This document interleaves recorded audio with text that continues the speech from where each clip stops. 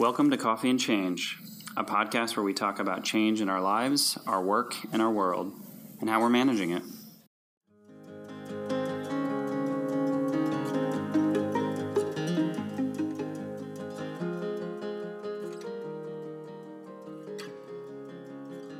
Welcome back. On episode 46, I talk with Andrew Sepperly, an executive coach, consultant, and trainer who has spent the past 30 years focusing his work on the transformative impact that a college education affords students. He has visited and worked on more campuses than anyone I know and has a lifelong passion for supporting the professionals who teach, advise, employ, and promote the next generation of students. Together, we talk about his belief in the power of the individuals and organizations that make college come alive for students and some of the changes ahead caused by COVID. Enjoy the discussion.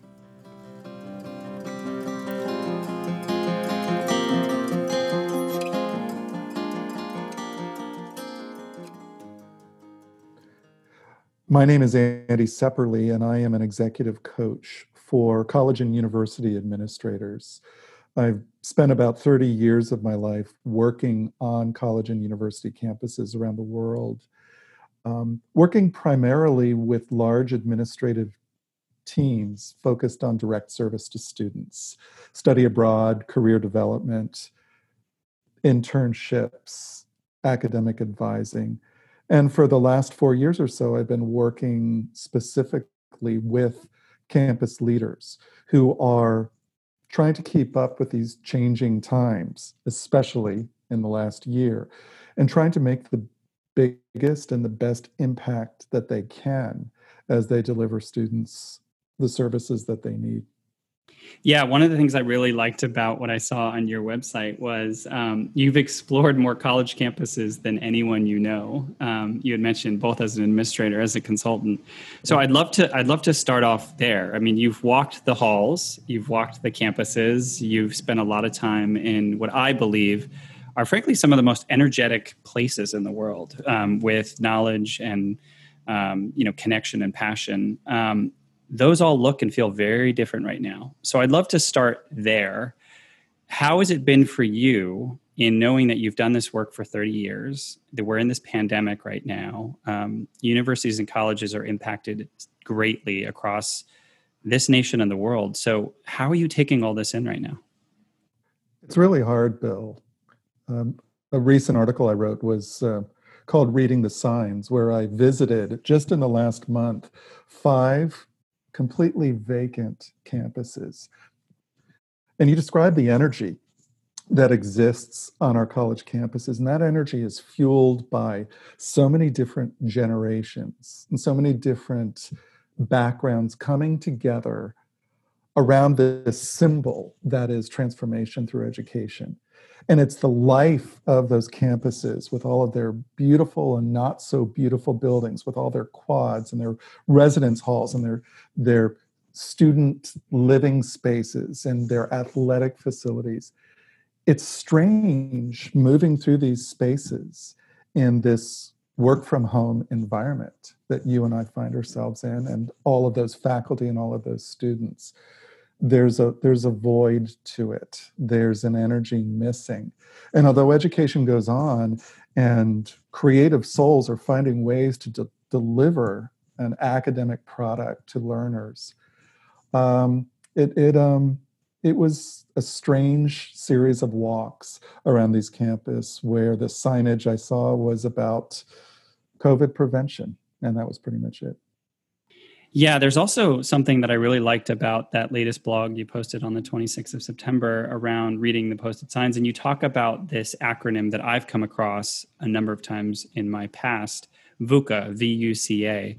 It's used a lot in the military. I think I'm seeing it used a lot more in some of the different halls, shall we say, than I'm used to. It used to be thrown around a lot in the Pentagon. Can you tell us a little bit about what VUCA means for those who may not know that acronym and they might need to get familiar with it? Well, I'm reminded, Bill, with your military background, you would have been introduced to that term, of course, many, many years before I'd heard of it. But I tell you, as I've entered the world of leadership coaching in recent years, coaches are using VUCA as an acronym to describe so much of what clients are facing. This idea that the world is incredibly volatile, that it's uncertain, that it's complex and chaotic, and that there's so much ambiguity.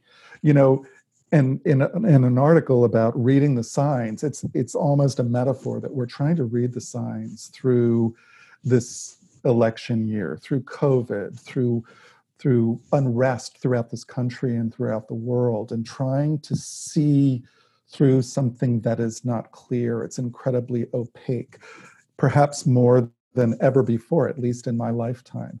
And so I think VUCA is the perfect acronym for the plight of all of us today, trying to see beyond what is just so hard to decipher. Yeah, absolutely. And I think, the way you described it, the opaque, it's really interesting because even recently, right, you and I are both on the West Coast, and the West Coast has had the fires and the smoke. And, in some ways, I was talking to a few people and they said it's even more symbolic, right? It's this aspect of where we're sitting and we cannot even see outside our windows and the places we live, and how that smoke affected the entire West Coast and eventually crossed over the United States, over New York, went to Europe. And just how connected everything is as well. I think as you describe the complexity, there's a multiplicity of all of this cause and effect we're seeing. One of the colleges I spoke to recently, and I had the privilege of leading a full day strategic planning session with them, is a really fascinating discussion around how they do engagement going forward. And this was with their board and with a number of senior leaders.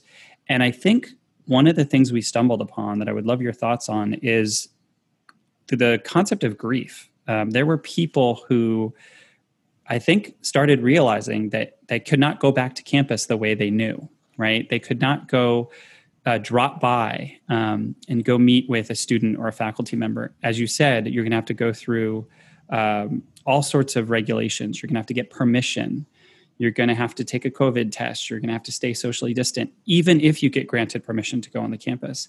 And what was really interesting about this meeting I hosted was I don't think people expected to start off in a discussion around how do we grieve this?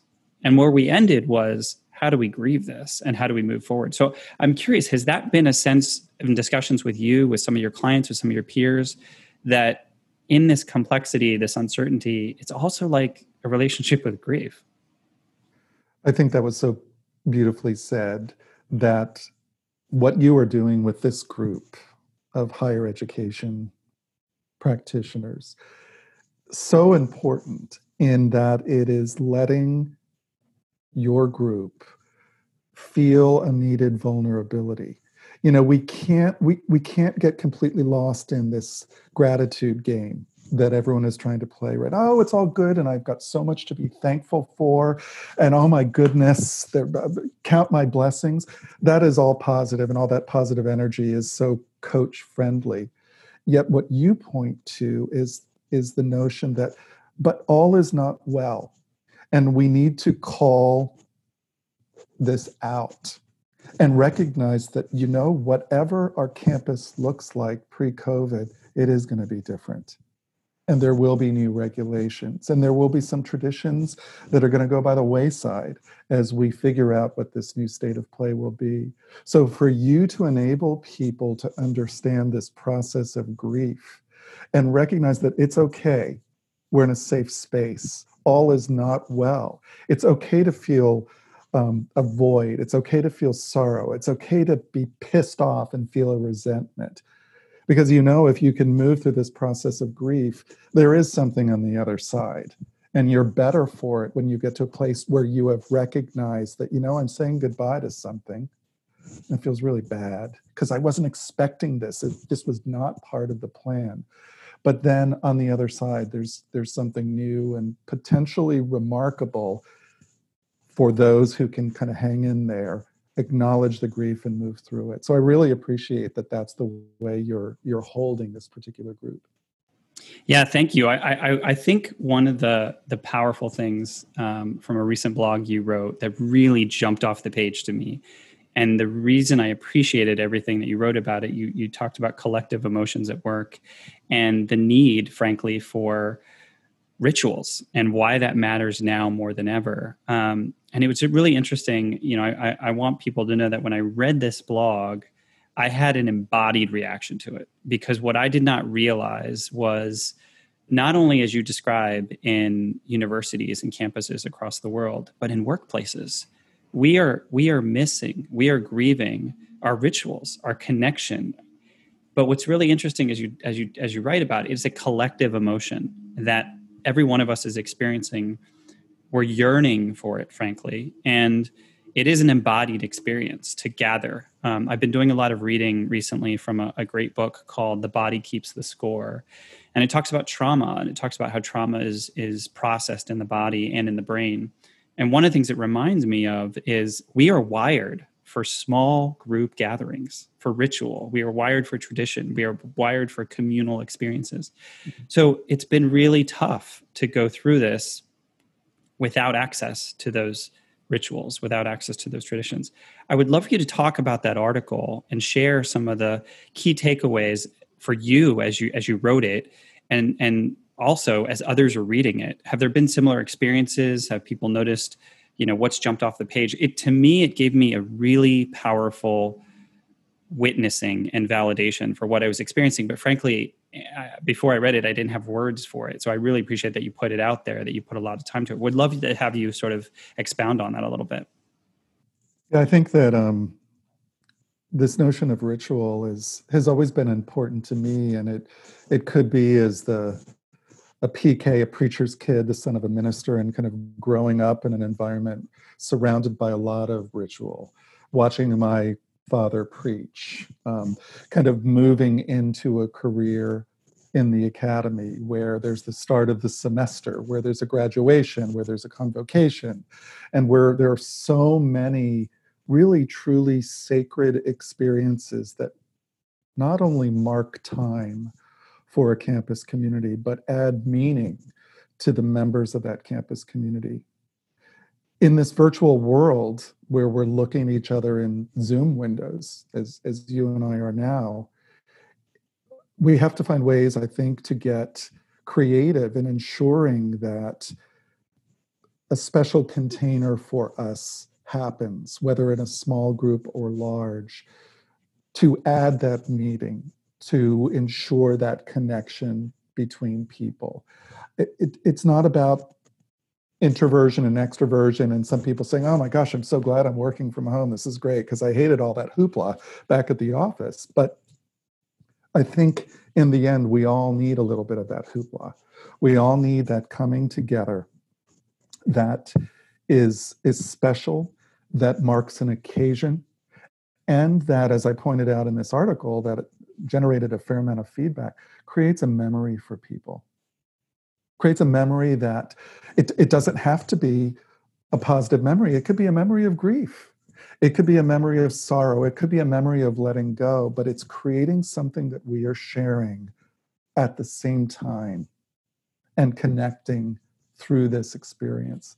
I think it's really important. And my fear as we move ahead is that we run the risk of losing that sense of ritual. You and me and everybody else, we do our own thing. We light our own candles all by ourselves. And that's it. I don't think that's enough for anybody. Yeah, I think one of the really powerful parts in reading this article was how you remind us that ritual makes meaning. And I think what's so powerful about the work that you've done over the course of 30 years, with universities and colleges and campuses, I mean, these are places of making meaning. I mean, it's meaning making, right? It's memory making. It's a place that is a container, as you described, which is all about making meaning in the lives of young people, in the futures of the next generation. And so I do find it really interesting how there's this struggle that we're experiencing right now, which is, as you alluded to, I can do this on my own, right? There's a resilience that I'm showing as an individual, that I can take 90 to 95% of my job and make it work through Zoom. But there's a piece that's missing. And that is walk in the hallways with somebody after a meeting, going to grab a drink with them, breaking bread, having a meal. I've talked about this with a number of people on my podcast in the past, the importance of all of those rituals that lock in memories. And so I'm curious, as you think about the work that you do now and you advise people and clients and educators and administrators and people that are trying to figure this out. I think it's fair to say, 2020, we're all kind of looking forward to the end of it, right? It's some people just want to hibernate and not even have the New Year's Eve party and just say, okay, just wake me up when it's 2021. Would love to know about some of the conversations that you're having with folks about 2021 and beyond. Is it clear yet? Are people able to strike this balance between that physical that we need, that connection that we need, and still how we navigate the seas of what we're doing now, which is so much virtual and remote? Yeah, that's interesting.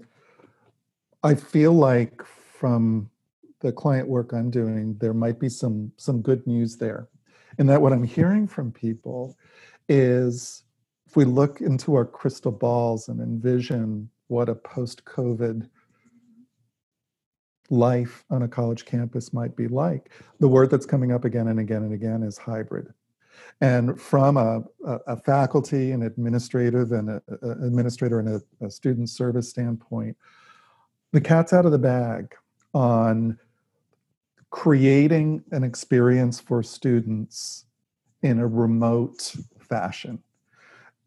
As an industry, higher education has resisted online education for my entire career as that opportunity has become available. And now this industry has been forced in it. And as a result, though we've lost some of that live connection, we also have people who are not sitting in rush hour commutes anymore. We have people on campuses who have up and left their particular urban setting to move someplace else to continue to do their important work.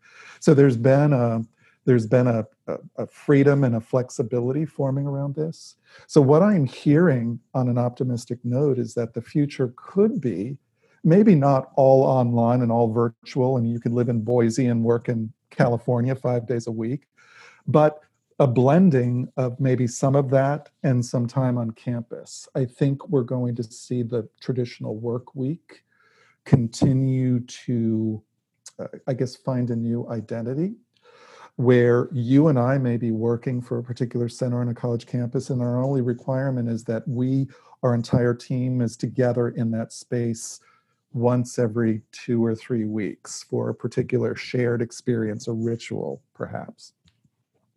But other than that, people finding a way to continue to serve and add value to a campus community, but doing it maybe a little bit more on their own terms than on the old school terms where we need you on campus at 8 in the morning and you can't leave until 5 in the afternoon, okay?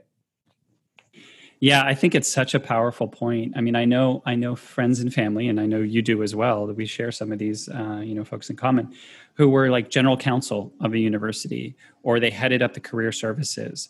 And a lot of these people, because of the passion for the work they did, and because of the energy of universities, as we talked about before, some of them drove 3 to 4 hours one way to commute because it was a wonderful school and they loved working there and they changed the lives of people and it meant that much. So they endured that, frankly.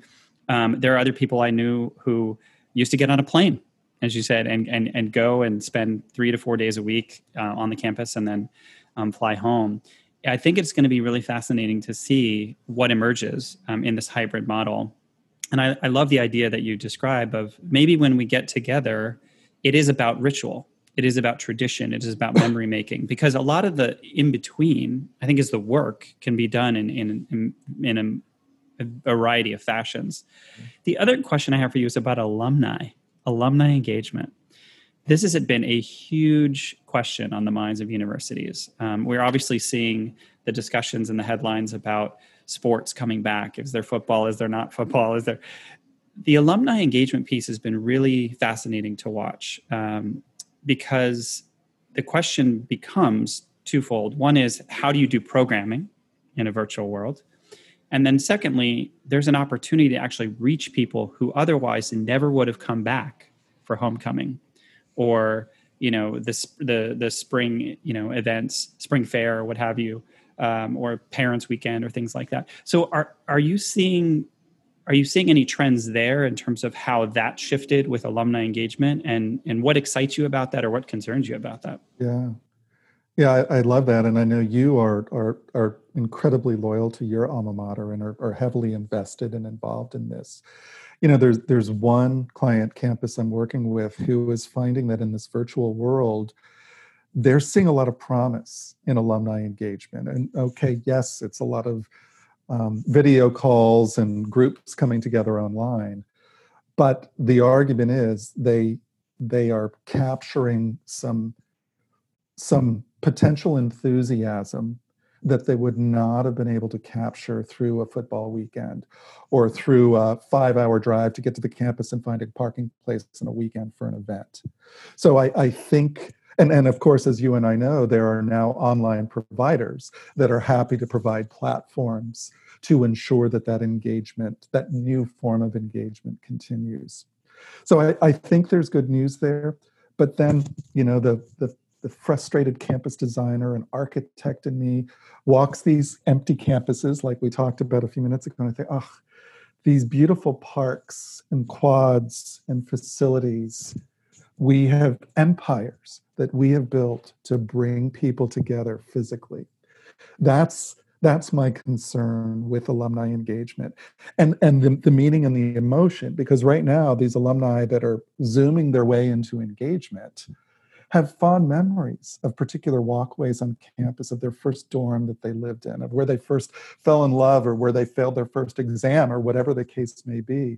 It's going to be harder to tug at those heartstrings, I think, in the same way in a virtual environment. Yeah, I mean, it's an all five senses sort of experience, right? When you go back to campus, good, bad, or otherwise, right? You remember where you had your positive memories and where you had your heartbreaks. And you know what? Thank God. Like, I like to go back to places of my alma mater and go back to those places where you had solace, where you had the reflection, but also gave you strength personally. So I do think that's going to be fascinating to see, and it's even interesting to watch the debate that is happening with school sports, and that's going to continue, I imagine, to be ongoing, and even watching the way some of professional sports are interacting in non-crowd events. I've seen a few times watching the games on the weekend. I've noticed at the end zones, they've actually got very big screens that are almost like Zoom walls. And so I don't know how the certain fans are selected, but there's probably 16 people in that Zoom grid. And when they make the touchdown, they run up to it and they kind of do the camera dance. And so maybe that's like the selected 16 that get to be that much closer to the experience. But it does leave you wanting for, that beer and hot dog, that popcorn, yeah. Well, the smell of it and all the senses at play, as you described. And, your pondering athletics is me looking at my background, which is performing arts and theater, and these amazing venues that we build out so that students can showcase their creative energy. And I was a theater minor back in the day when I was in college. And I think about all those performances. I think about a packed house in front of me for my first show. And what that felt like, that energy that will always be part of me. How can we create that in the future for talented students who have a voice they want to share in a very creative way to an audience? Yeah, I think it's going to be a really interesting bridge to build because, and I've seen this through, the Peabody Conservatory and whatnot, where people, you're right, they were used to performing in front of a crowd, and I've seen some pivoting, which has been really impressive, and even well-known performers. A singer I follow, his name is Dermot Kennedy. An Irishman. He had this big grand plan to do a show, and then obviously COVID hit, and he did something very unique. He actually took his concert to the Natural History Museum in London, and they recorded it, and it was just as intimate, but not. You could watch it from your couch, but the way they did it made it almost feel like you were walking through the halls of this grand museum, the echoes and everything else. So with intention, I think you can probably stoke some of those senses. It's never going to be a complete replacement, but I was quite impressed with the effort. And I think I see other artists and other people doing similar things, but I agree with you. Theater and stage, it's going to be different. It's probably not going to mirror the experience, and you're not going to get the same sensations and emotions. But at the same time, right, there were some people that had never seen Hamilton, and they watched it from their couch, and the ability to do that. I was there. Oh, were you? Okay. So I'd love to talk about that. Yeah. The ability to see the angles from the side and the back were very different. I had seen Hamilton 3 times in 3 different locations. And, you're always looking at it sort of front on, but you also know there's so much complexity that happens. This, having been in theater, on the side and the back, and every one of those sort of shadows tells a story. And I think what's interesting about that production that was done and then ultimately given, sold to Disney, was I was able to see those angles from my couch. So I'm curious, what was it like for you watching that production? You probably heard so much about it from different people, but it was what they did with Hamilton. It was worth getting Disney Plus or whatever we had to buy to watch that. It was great. And we had seen Hamilton live as well.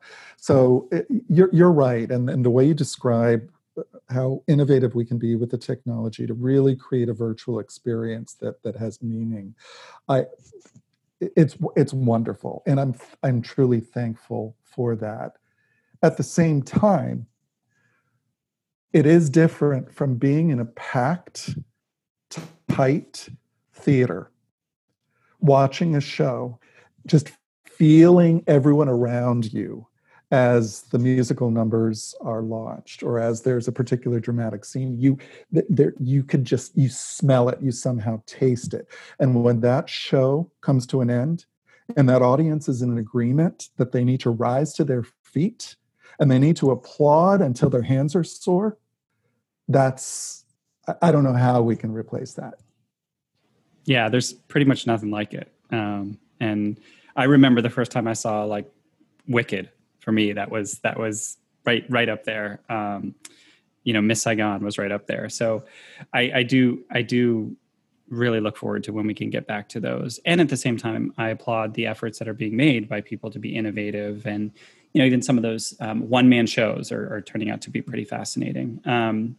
I would love to shift gears a little bit. You post on your website, which I would love to have you tell people a little bit as well, about your recent reads. So you've got a number of things listed here, everything from Becoming by Michelle Obama, Born a Crime by Trevor Noah, Path with Heart by Jack Kornfield. I would love to, what's one of the things you read recently that has really just kind of sat with you, or that you maybe integrated in some of the work that you've done working with clients and in your coaching?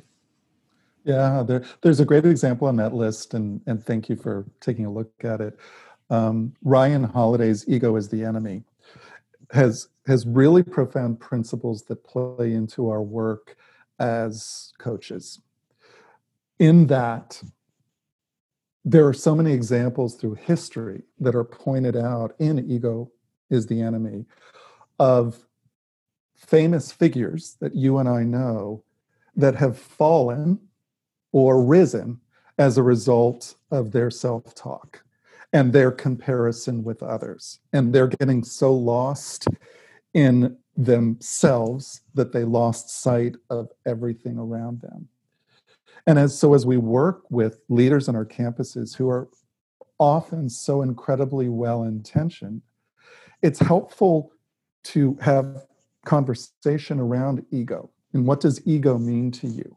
And there's value in self-importance, and there's value in pride and awareness of one's strengths, as long as we are not so lost in that ego, which becomes the enemy, that we can't see beyond it to what's really happening in the hearts and the minds of the people that we were hired to support, to serve, to teach, to educate. I think that is so powerful to hear. I agree. It's so interesting to watch, frankly.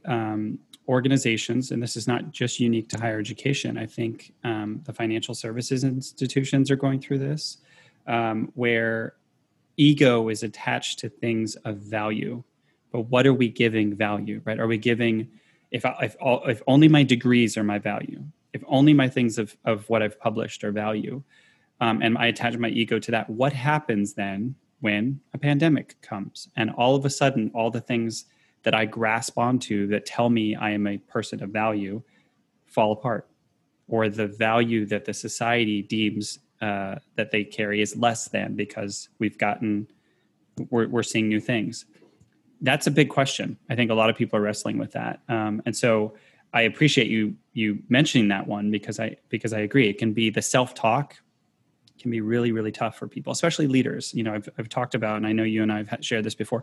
Leadership can be really lonely, very, very lonely, especially when you're at the top and you're trying to figure things out. And so I'll definitely have to mark that one down to read and recommend to others. Bill, you bring up a great coaching question there, which is what you just alluded to. It's what are you clinging to? What are you clinging to that's kind of slipping away? And what does that mean? And then the next question is, so what's the gift here? What's the opportunity here? And we know in working with people, if you jump into what's the gift here, the response from the client isn't, oh, there's so many gifts and there's so many wonderful things in store. It's finding the timing when people have been able to really understand what they've been grasping onto that has been impermanent to begin with and is now gone. It's drifted away. They may have grieved it. So then what's available? What's new that would not have presented itself if not for all this stuff that came before it?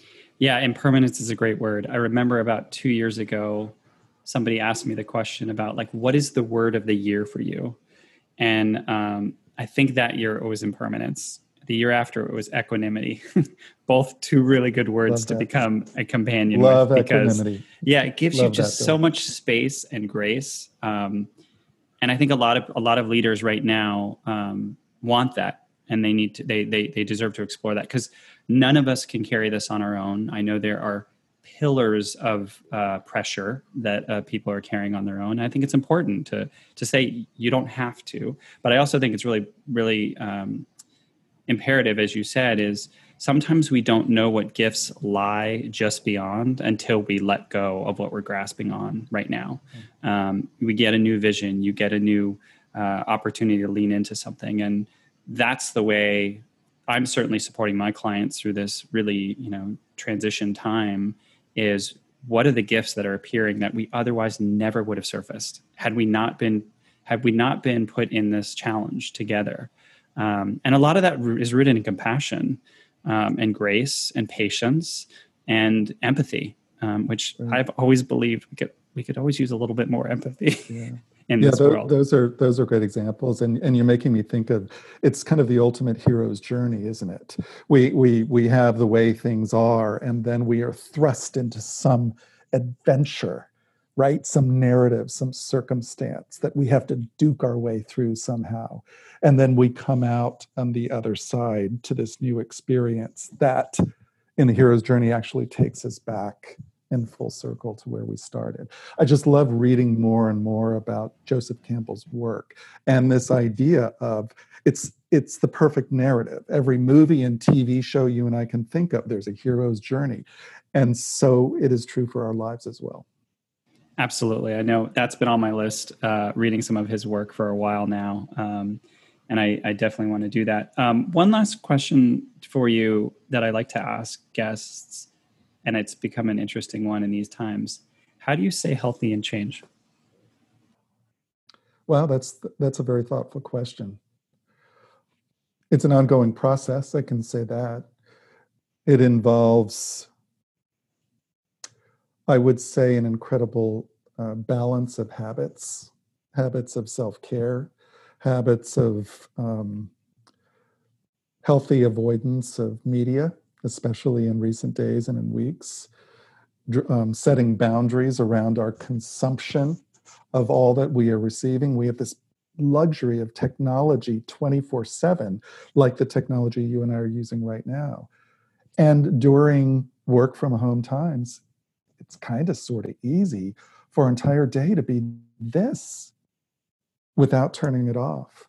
So for me, what I'm coming to is there has to be outdoor activity. There has to be bike riding. My partner and I need to prepare meals together. We need to create our own rituals, because I said ritual is plus one, even if it's just two of us, so that we are creating healthy routines and habits to, well, to grab onto some of that hope that's out there, especially in those days where that hope feels really hard to come by. Yeah, and I think, there's a great movie that I watched recently. If you ever saw the movie Contact with Jodie Foster. Yes. There's a great line in there that the father says to the daughter, "Small moves, Ellie, small moves." And I think as you describe ritual plus one, right? We should not forget the small moves, be it a bike ride, be it a walk, be it planning a meal together. It's the small moves, I think, that are going to get us through these really big, tough times. Beautiful. I've got a great example of that today. Just before we joined this call together, I had one of our cars detailed. So I grew up loving cars. I was learning to drive way before I was 16. My dad used to let me drive around the neighborhood. So I love cars, and I like super clean, sleek cars. So today was the annual Get the Car Detailed. Oh, Bill, the joy that brings me, the shine, the smell of the leather. It's fantastic. It is one of those small things, though, in the grand scheme of things. But it added so much value today to me. And that's so important to hear. And I think as people listen, I think it's important that we remember those things. Sometimes they feel extraneous. Sometimes they feel like, should I really be doing that amidst a pandemic? I actually think people should be doing those things that give them a lot of pleasure, a lot of joy, because joy is a frequency, right? It's literally a frequency of your body. And it's important that we don't forget that frequency amidst everything else you talked about, amidst the deluge of bad news, the deluge of, media and all of that can be pretty overwhelming. So I appreciate that very specific example, which I can totally picture it. I can close my eyes and picture exactly what you mean. Getting the car back and having it look that way, smell that way, feel that way. You roll down the windows and you drive. It probably felt great. Awesome. Where can people find out a little bit more about you and maybe reach out and engage? Oh, I appreciate that, Bill. So I think the best place to go is andrewtsepperly.com, which is my website. I'm also very active on LinkedIn. And as I write articles about all that's happening in the world that I know and love, I do push those out on LinkedIn. So those are really two great ways to reach me. Thank you. I really appreciate your time today. This was a great discussion. Gives me a lot of joy and reminds me, the importance of the work that we're doing, frankly, both on campuses, in the halls of institutions, and in corporations. So I appreciate your time and look forward to connecting again. Thank you, Bill. I appreciate it. Thanks.